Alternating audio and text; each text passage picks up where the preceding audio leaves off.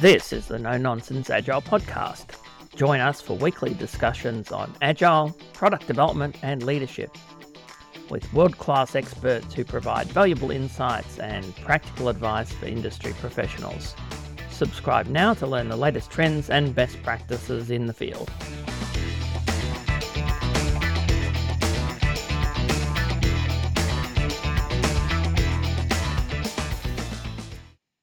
In this episode, Shane and I talk about our experience with startups and scale-ups, venture capitalists, and corporate innovation.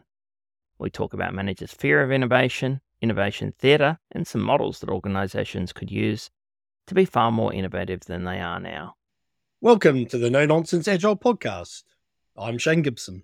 And I'm Murray Robinson. Hey Murray, and today I think we're going to talk about innovation in the world of Agile.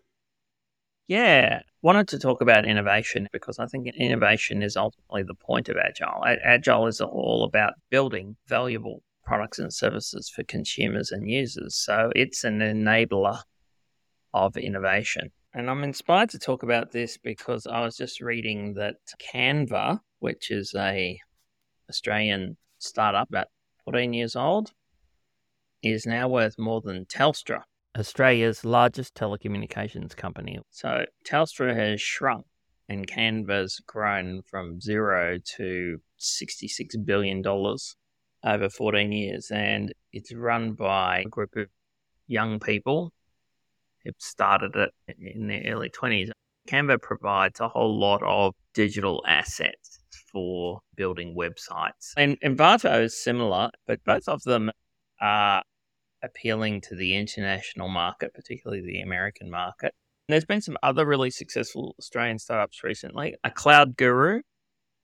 I used to work with Sam Kronenberg, the guy who started the Cloud Guru, and they sold that for $6 billion to one of the big education providers, and they'd only been going for about 5 years.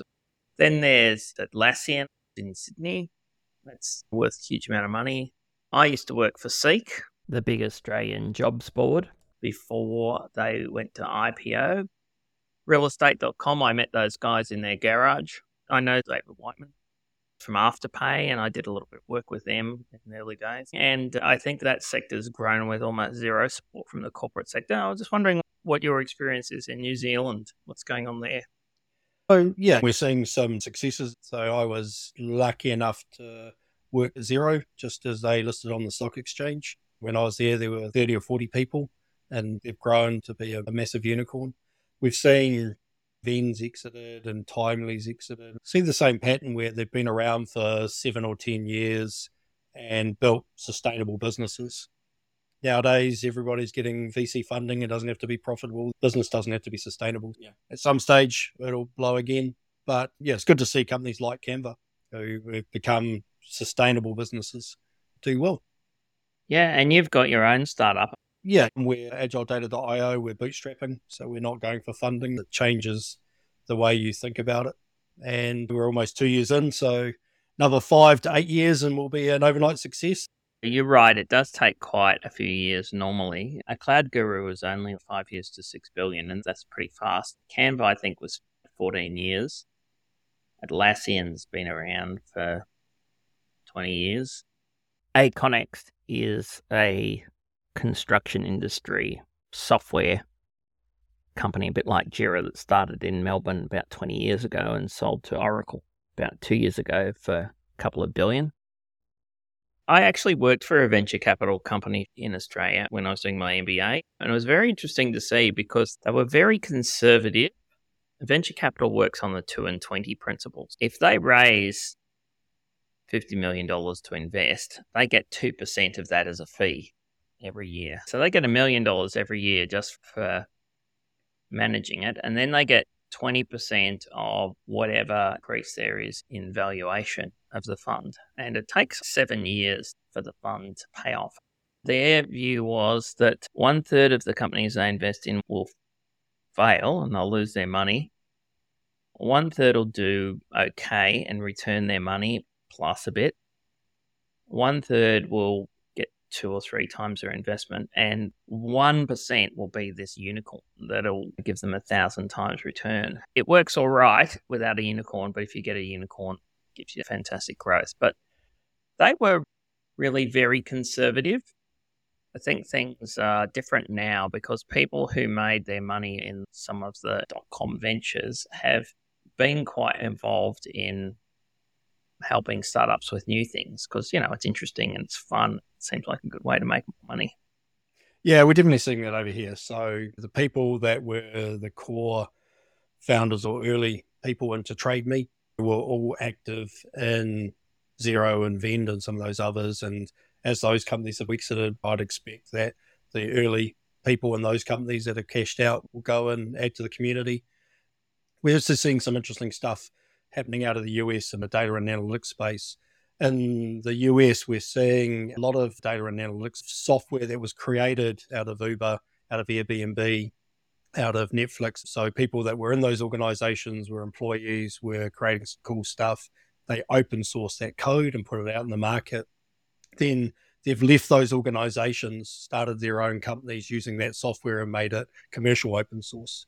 So provide it as a platform and get VC funding for that, which is really interesting because if you think about it as a venture capitalist, you're going to give these companies $30 million seed funding, but they've already got a minimum viable product because the product was built for Uber. They've already got a market because data observability or data testing or those types of things is a known space. So we're seeing a different pattern in the data and analytics space around startups for B2B. But the problem I have with it, just like I have with agile transformation projects, is it's not sustainable. It's a pyramid scheme. The goal of VC funding is to make money, not sustainable businesses. Just like the goal of agile transformation is to transform, not make a sustainable organization that adopts agile patterns to do things better. I'm not a great fan of the pyramid scheme. For a long time in Australia, venture capitalists would only invest in things that had been proven overseas. They would only invest in Uber knockoffs and Airbnb knockoffs and delivery knockoffs. So something had to be proven in the US or the UK or Europe before venture capitalists would touch it. The Australian market's not that big and the VCs were very conservative, so none of them wanted to back anything that could go on the international market because it was too risky, it was unproven. It's odd that VCs only want to invest in proven business models, but that was what was going on, and that was quite stifling.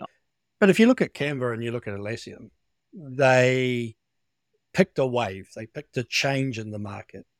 So you look at Atlassian, they timed it right with the agile way of working revolution, and they provided software that supported it. Canva looked at this idea of design thinking and beautiful counts and ugly doesn't, and they wrote that. There's a cloud database called Snowflake, and they rode the wave of cloud computing for data warehouses. So the organizations that have picked a change in technology or change in the market, picked a wave, picked it early, invested, and then rode it at the right time have done really well. But there'll be 101 companies that picked the wrong wave or missed it and crashed and burned. So they were innovative. They were just wrong product, wrong time. Yeah, I was reading an article about Y Combinator, which has been very successful in the US as a startup boot camp. They give people who go through $50,000 and they take 7%, and they've been spectacularly successful because one of those companies was Uber and another one was Airbnb and so on. But the founder of Y Combinator said that luck plays an enormous role. They score idea 1 to 10, execution 1 to 10, and then the founder's skills and ability to adapt, that's 1 to 10. And then luck 1 to 10,000. So it's completely outweighs everything else. Yeah, so thanks for killing me. As the co-founder of a bootstrapping startup. Yeah, thanks. I need to hear that. Might as well just go down to the horses or the casino and put some money on Xero and spin the roulette wheel. Yeah, I think, luck and timing. I think it's like surfing. You've got to go where the waves are breaking, and then you've got to have the skill, the persistence to catch a wave. If you didn't have the skill, there's no point in going if you can't surf.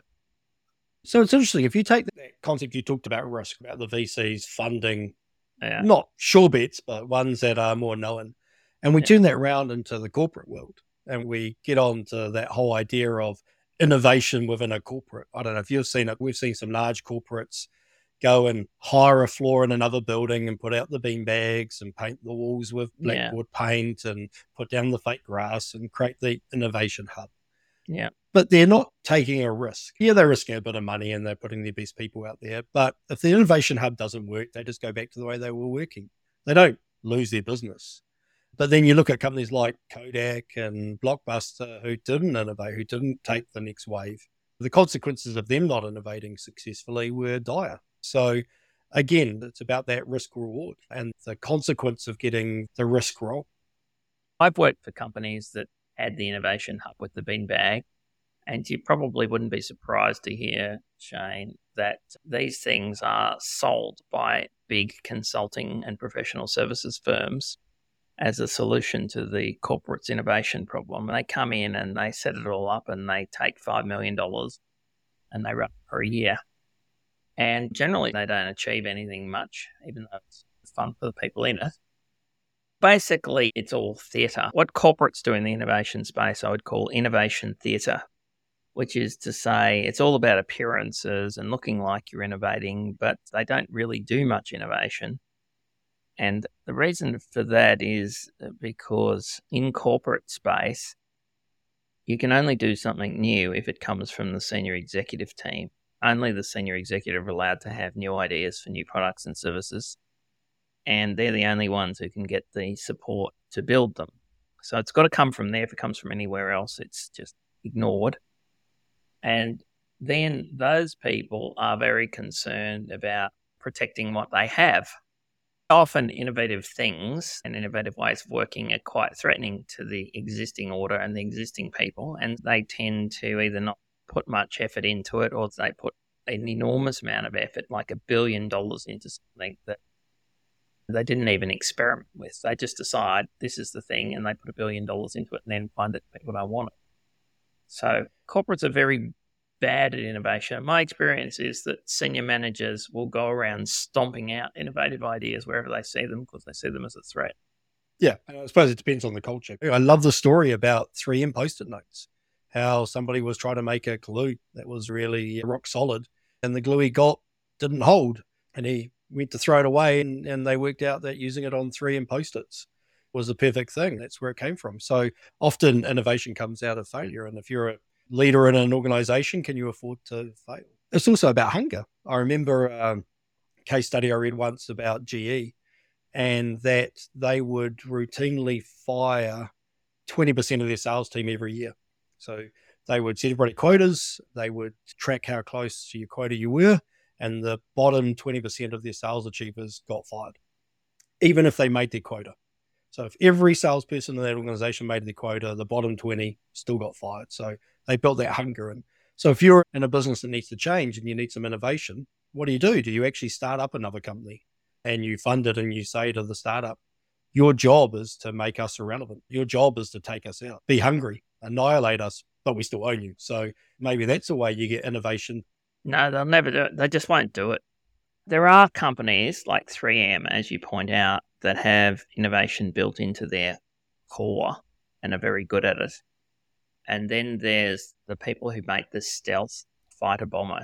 Lockheed Martin are well known for their Skunk Works. It's very outcome focused. It's very flat, very engineering focused. It's all about trial and error and a real experimental scientific approach. It's all about doing something very small, testing it, make it bigger, testing it. There's a lot of really interesting work around this in the lean startup movement, where basically they took what people were doing in Silicon Valley and that was working and they codified it.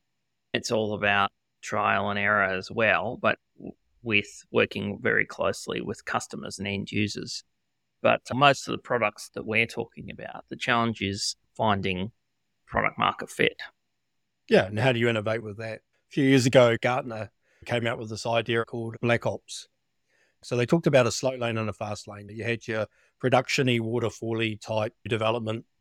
And then the alternative was small squads that went in, did little bits of short, sharp work, could have called it agile. And so when an initiative came up, it got selected as either going down path 1 or path 2. So the whole rapid application development idea versus big product development. And then they iterated on that with this idea of black ops, which was the only way to change an organization is to ignore all the rules. So from a technology point of view, if you're going to go and implement a new system, it always took years. And the idea of the black ops was an elite team of people would drop in for 1 to 3 months and deliver something to production, but ignore all the rules. And you just keep iterating around that with different delivery of different products using that technique. It seemed like an interesting idea, but whenever I saw it tried, it was always, yes, you can come in and be black ops, but there's a few of the rules you have to follow, like there has to be a design document and some architecture review and some security stuff. We'll be agile and innovative. Yeah, but we'll be agile and innovative while you follow our current processes. In my view, corporates are terrible at innovation because management doesn't want to take any risks, but they want to look like they do it. So they engage in this theatre of appearances to make it look like they're innovative. And that theatre includes hackathons and innovation hubs, but they don't actually do anything much.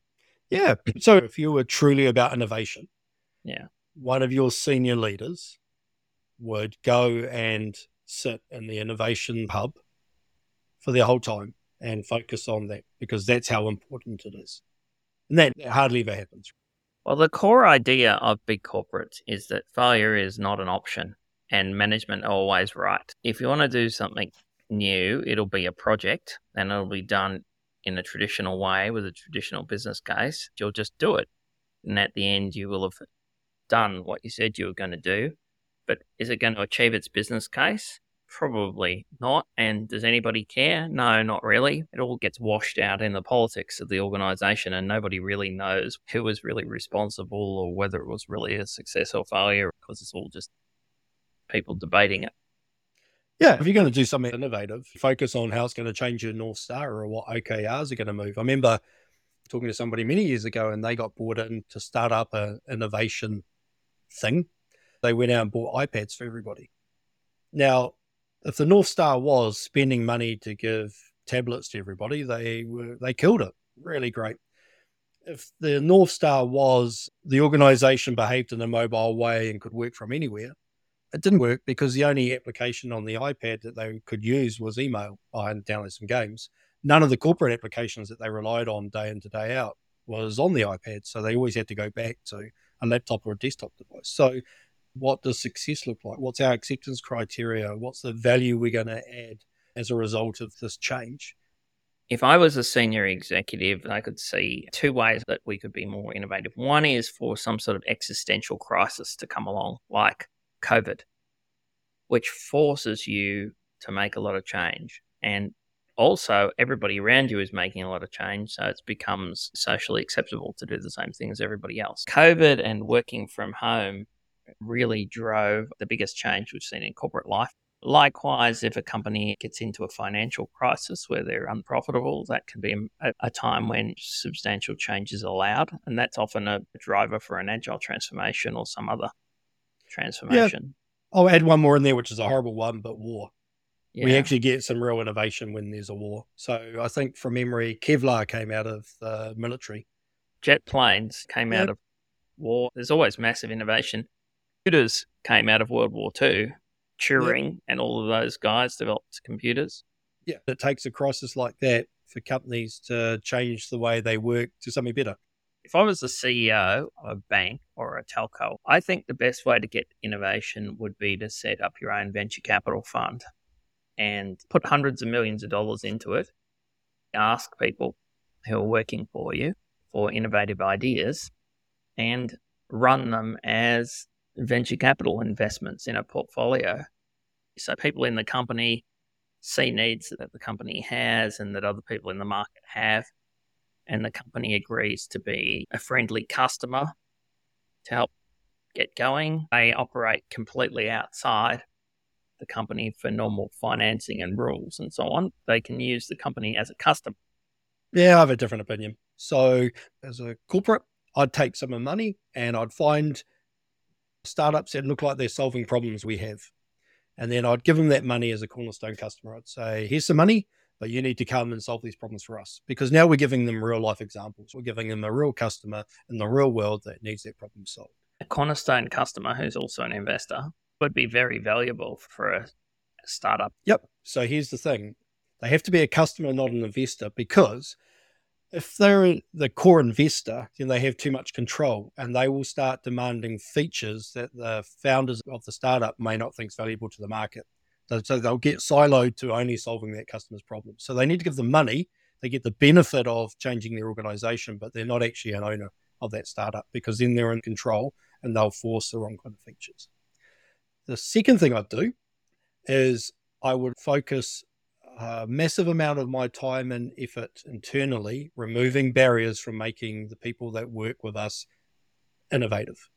Yeah. So you go talk to people in these organizations, they've got great ideas. They're at the front line. They know where the problems are. They can see it. Yeah. But they're never allowed, they're never enabled to fix it themselves.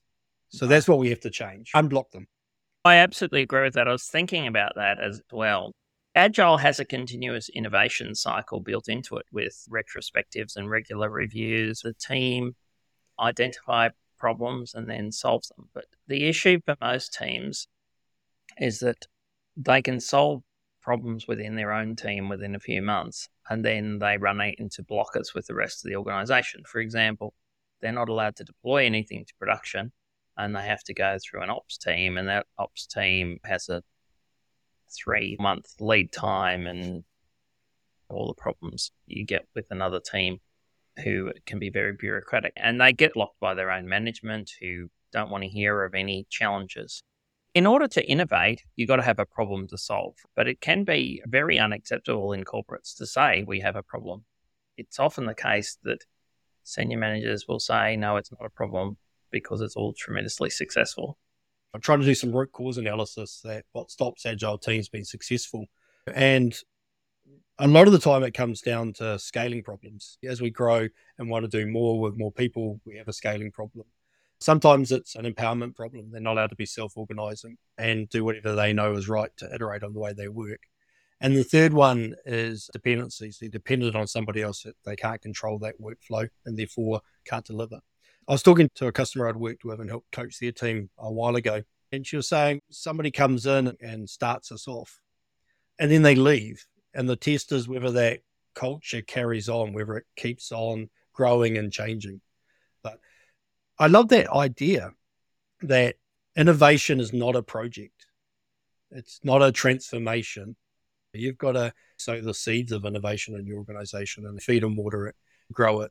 And then when it takes hold, get out of the way so it innovates without you. I agree with you. I think you're making a very good point, which is that people who are doing the work know what the problems are and they quite often know how to solve them, but they're not allowed to because of the politics of the organization and the current structure of the organization. So if we could empower people who are doing the work and support them with servant leadership and funding, then we can do a lot more.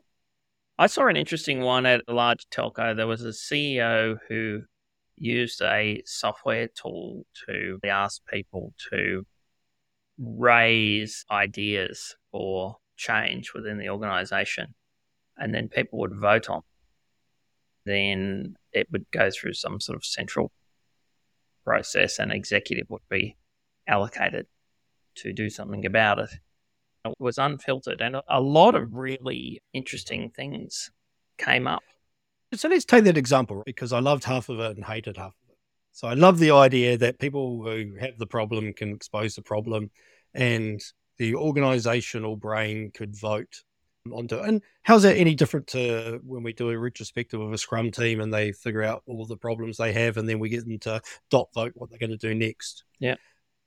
But the second part of it, this bit I hated, was then he went up to some hierarchical executive that got mandated with fixing this problem or innovating on this thing that they didn't create, they didn't own, they're going to do in their spare time. Yeah. Why wouldn't you just, again, adopt the agile mindset? Why would you then say, okay, we have some constraints, but here's a bucket of money that's going to the top ideas. The people that want to work on the ideas can put themselves forward. And so we have some self-selection process across the organization. Those people can be selected to do that work. We set what good looks like and the acceptance criteria, and then they run off and do it. Why does it need a hierarchy? That would have been much better. So, for example, I put up a lot of ideas because I'm an innovative thinker and a critical thinker. And some of the ideas I put up, they acted on, some of the ones that were easy to do, but they never talked to me. Nobody ever contacted me. Nobody ever asked me, would you like to get involved with this since you put up the idea and have been lobbying for it? It all went through the hierarchy and went back down to some other traditional group to do. I think your idea is absolutely spot on. What they should have done was to set aside a large amount of money for improvements, continuous improvement. And if people put up a good idea, then that person should then have moved into the innovation team with other people who are passionate about it and people who understood very well how to execute. And they could work together in a kind of internal startup. It reminds me of a couple of software vendors I worked for. So we've got to be careful that innovation isn't theatre, like you said, that there is actually value coming out of it. So one of the software companies wanted to change. They were getting stomped in the market. They needed to adapt. So they took some of the smartest people out of that organization and put them together and let them go away and innovate. And that was really successful because they had fun. The problem was we ended up calling them the toy shop, because they would go away and innovate and they would find something really interesting and they'd do a quick proof of concept, but they were just toys. We could never deploy them to a customer. The toy shop was great. If you wanted to get some smoke and mirrors for your next sales cycle, you gave it to them. They gave you something you could show the customer. And then once you sold it, you ran like crap before the consulting guys turned up to try and deliver it. So it was never production. It was never real. The second example, though, was where the organization took a servant leader approach. So the people that were in that group published out code. They published out patterns and toolkits and quick starts, and they made them available globally. There was an intranet site where you went to when you wanted something, and it became a permaculture because the consultants would find these snippets of code and go use it on a customer and go, oh, but it doesn't do that. And they'd update it and they'd push it back. It was internal only, but it was almost the genre of open source communities. And it was successful because everybody else grabbed some of that value and added to and gave it back. And that was really successful. When I'm working with teams, I see people that are willing to change and be innovative. They are willing to change things that they know are broken. But does innovation really take a specific mindset? Do you have to be able to see the art of the possible? Do you have to be able to do blue sky thinking? Do you have to be able to do systems thinking to be innovative? Or are people with those kind of traits just better at it? So what do you think? Do you think innovation is a skill, a mindset, or an opportunity? It's all those things. People who are innovative, they're open to new experience as a personality trait. They're intelligent, they're widely read, they think a lot, they're quite critical, they think independently, they want to try new things, they get passionate about things and they lobby for them even though politically it's probably not the right thing to do. And they really want to make change and are passionate about making a change. So they'll put a lot of effort into it and solve a lot of problems. You need those sort of people when they need to be supported, and the opportunity they're tackling has to be a real one. So there could still be a lot of luck where involved, like surfing, where you've got the right person with the right capabilities and they got the right surfboard. There's just no good waves out here. Or so you have to, it's a combination of all those things: commitment, mindset, opportunity, funding, and just luck. Which all equates to risk. So to get that perfect storm, to get all those things lined up and to get a return on the investment you're making, there's a massive amount of risk of that never happening. So are organizations willing to see 18 out of the 20s? Are they going to take a venture capital mindset? Yeah, which is about, I'm going to lose a lot of the time, whatever we care about, money, people's enthusiasm. The couple of times where we win, where we get it right, are worth it. Yeah. Is that what they're going to do as part of their organization? It seems very rare. There's only the 3Ms and the Lockheed Martin and Steve Jobs. People like that who seem able to do it. Corporates seem to lose the will to do innovation. quite quickly when they scale. Something I was thinking of, though, Shane, as you were saying that, was that there's a lot of processes and methods and techniques that you can use now to reduce the risk of failure, or even better, to find out that you're going down the wrong track before you spend too much money. That's probably the key thing. All these people who spend $50 million on a project and then find that hardly anybody uses what they produce. That's the common corporate way of doing it. Whereas it'd be much better to spend $20,000 to find out that people didn't want what you're just about to spend $50 million on.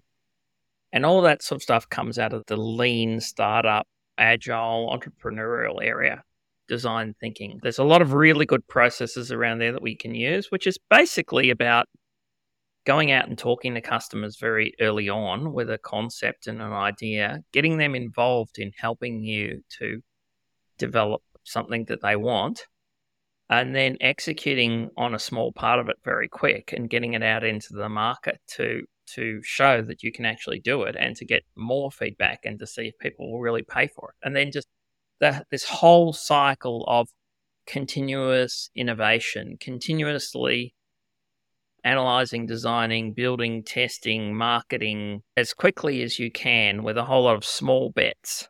You might, as an entrepreneur, have your own vision of where things can go, but you actually might be wrong about what people want. In fact, there's nothing more certain than you are at least partially wrong about where the market is and what they want. So the key thing is to have your vision, but then make a whole lot of bets to learn whether you're on the right track or not, and then to take that feedback to go to where the opportunity is.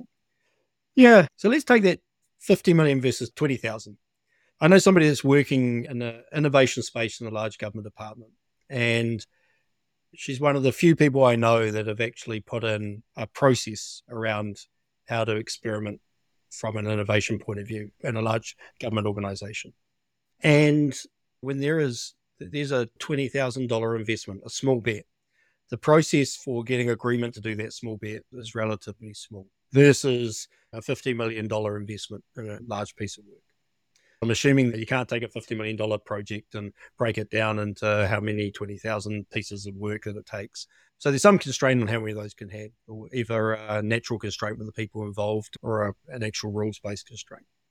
And it seems to be working really well. Another organization that I'm working with, we want to do some early tests. We have some theories on some technology, but we've read all the documentation and it looks like they're okay. But we don't know anyone else who's done it this way. We want to do a little bit of a proof. We want to do some early testing to make sure before we double down on it, it actually does what we think it will.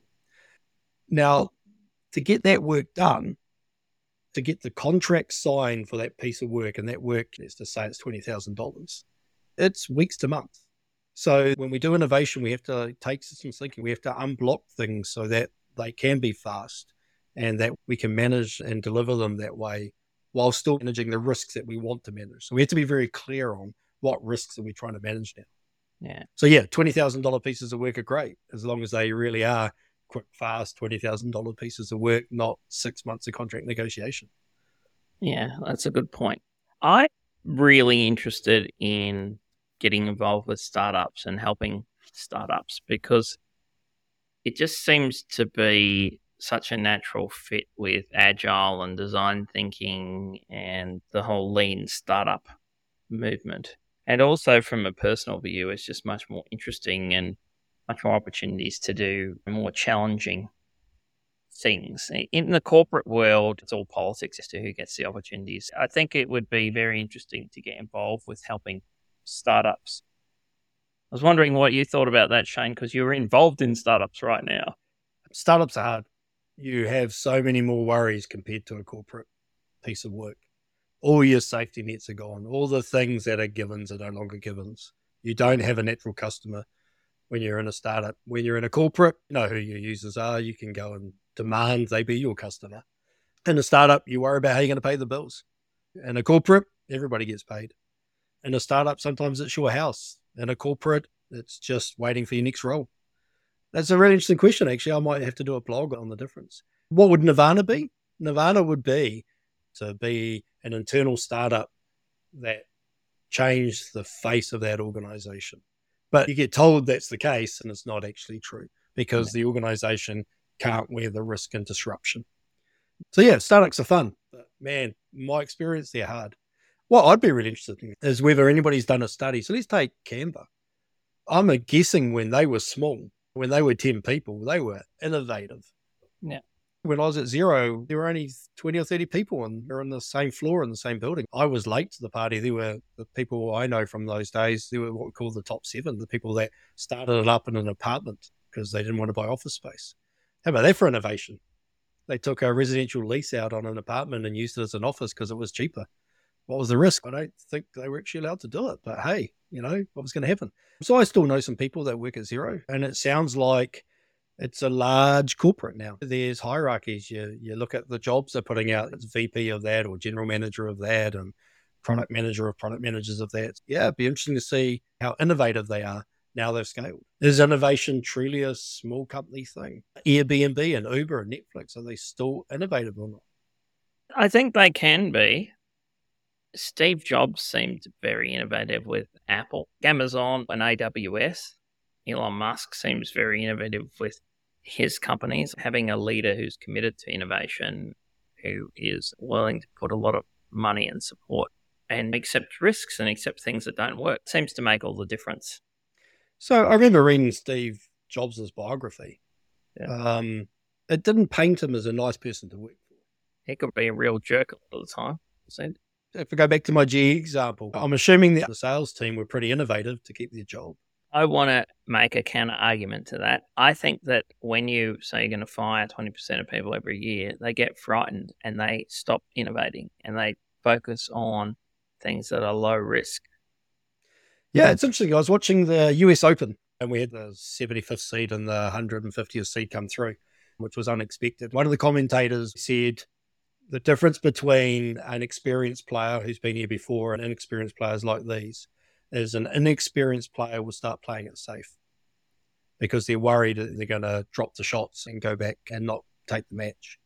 An experienced player will double down and be more aggressive and more risky because this is the time to make it. What do you think about this idea of psychological safety that we hear a lot about in the Agile community, that you need to provide a safe space for people so that they can take the personal risk of raising problems and coming up with solutions to solve them?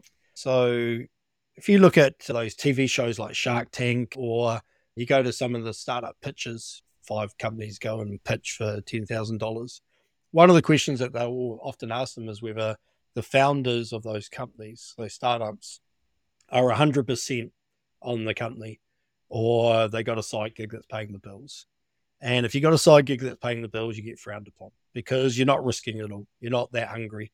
You've always got an out clause. So you're not safe. That's what they want. They want you in a place where there is no safety because you're going to do whatever it takes to hustle to make it work. Yeah, but also you're going to be vulnerable to predatory venture capital. Yeah. So everybody should be in a safe space, shouldn't they? But maybe if you're safe, you're not going to change. Comes back to what we said. War and famine and disease, they force us to be innovative because if we don't, we're in a really horrible position. That's what drives innovation, the need to have to change. If we're comfortable and safe, maybe we never will. That's evolution, right? Why are you doing a startup? Because I've always wanted to do one. Okay. How do you feel about it now? I've played in this area before. I know how hard it is. There's a problem that we know about because we've experienced this problem for 20 or 30 years. We've found a way to solve it that other people haven't. Other people have done it like this, just not the way we're exactly doing it. I think there is a wave we're going to hit where we're going to be in the right place at the right time and lucky after a lot of planning. And I believe this will enable me to do something that fills my boots and excites me. Yeah, that makes a lot of sense. And you and your partner are both working on other gigs to fund it, aren't you? So we're both of an age and we have commitments where we won't risk it all. Advice I always give people when they're in their 20s, you can live on 2-minute noodles. You shouldn't have to, but now's the time to go and be innovative and risk it all because you got nothing to lose. But then you don't know what you're doing either. You get to your 40s, your 50s, you've got so many commitments. Are you going to risk it all or not? I read that the average age for starting a new business is 47. I think there is a lot of people in their 40s and 50s that take their redundancy money or their life savings, use that to experiment with something they always wanted to do. And I think that's where that number comes from. But again, no idea because I haven't seen the data and I haven't done the analysis. I'm just gut feel based on some people I know that happens a lot. I'd be very interested in offering my assistance to somebody who is doing a startup who listens to this, provide some advice, maybe for free to start with, just because I'm very interested in getting involved in this sort of space. So if you're listening and you want some help, you can contact me. I think a better call out would be if you're a big corporate and you basically want to innovate using a black ops approach, get you to go in, remove all the barriers and constraints and allow you to actually innovate within that organization as a startup. Do it right. Take all the things we've talked about today, take the things that stop it, get rid of them, the things that enable it, empower you to do it, and then, do the startup from within one of those large corporates. Well, I definitely could do that because I've run large cross-functional teams that have everybody that you need to design and develop a product and take it to market. And I'd be very happy to do that for a big corporate. But it needs serious commitment and serious senior executive protection because people within the organization are all going to start shooting at you the moment things don't go exactly to plan. If anybody's in that situation, contact me. I'll set up a whole kick-ass digital product development team for you. And based on the conversation today, we should take the VC approach. Yeah. They should actually fund you to do it 20 times on the theory that 2 of them will stick. Yeah. Like an internal Y Combinator. Yeah. That would be the ideal way to go. Yeah. I think when we come back to the no-nonsense side of things, that's our angle, isn't it? There's an enormous amount of fakery in the innovation space, particularly within corporates. I've done hackathons. I think they're rubbish. People shouldn't do them. Innovation hubs set up by big consulting companies don't seem to achieve anything. But I think there's a possibility of actually really doing it properly. So with an internal Y Combinator type of thing, if management are really serious about it and provide some serious funding and support. Yeah, I think in summary for me, I often talk about agile is not ad hoc. So using your terms, I'm going to say innovation is not theatre. I've got quite a bit of experience working with teams and organizations to adopt an agile mindset without being ad hoc. I don't believe I have a lot of experience doing innovation in a corporate without theatre, but there must be people out there that are codified it who are good at it. And so therefore, as you should always bring an agile coach in to help you on your journey, you probably need to bring in an innovation coach. First thing you got to do is write a book. And on that note, I think we'll call it quits, yep. Thanks for that, Shane. Catch you later. That was the No Nonsense Agile podcast from Murray Robinson and Shane Gibson. If you'd like help to build great teams that create high-value digital products and services, contact Murray at evolve.co. That's evolve with a 0. Thanks for listening.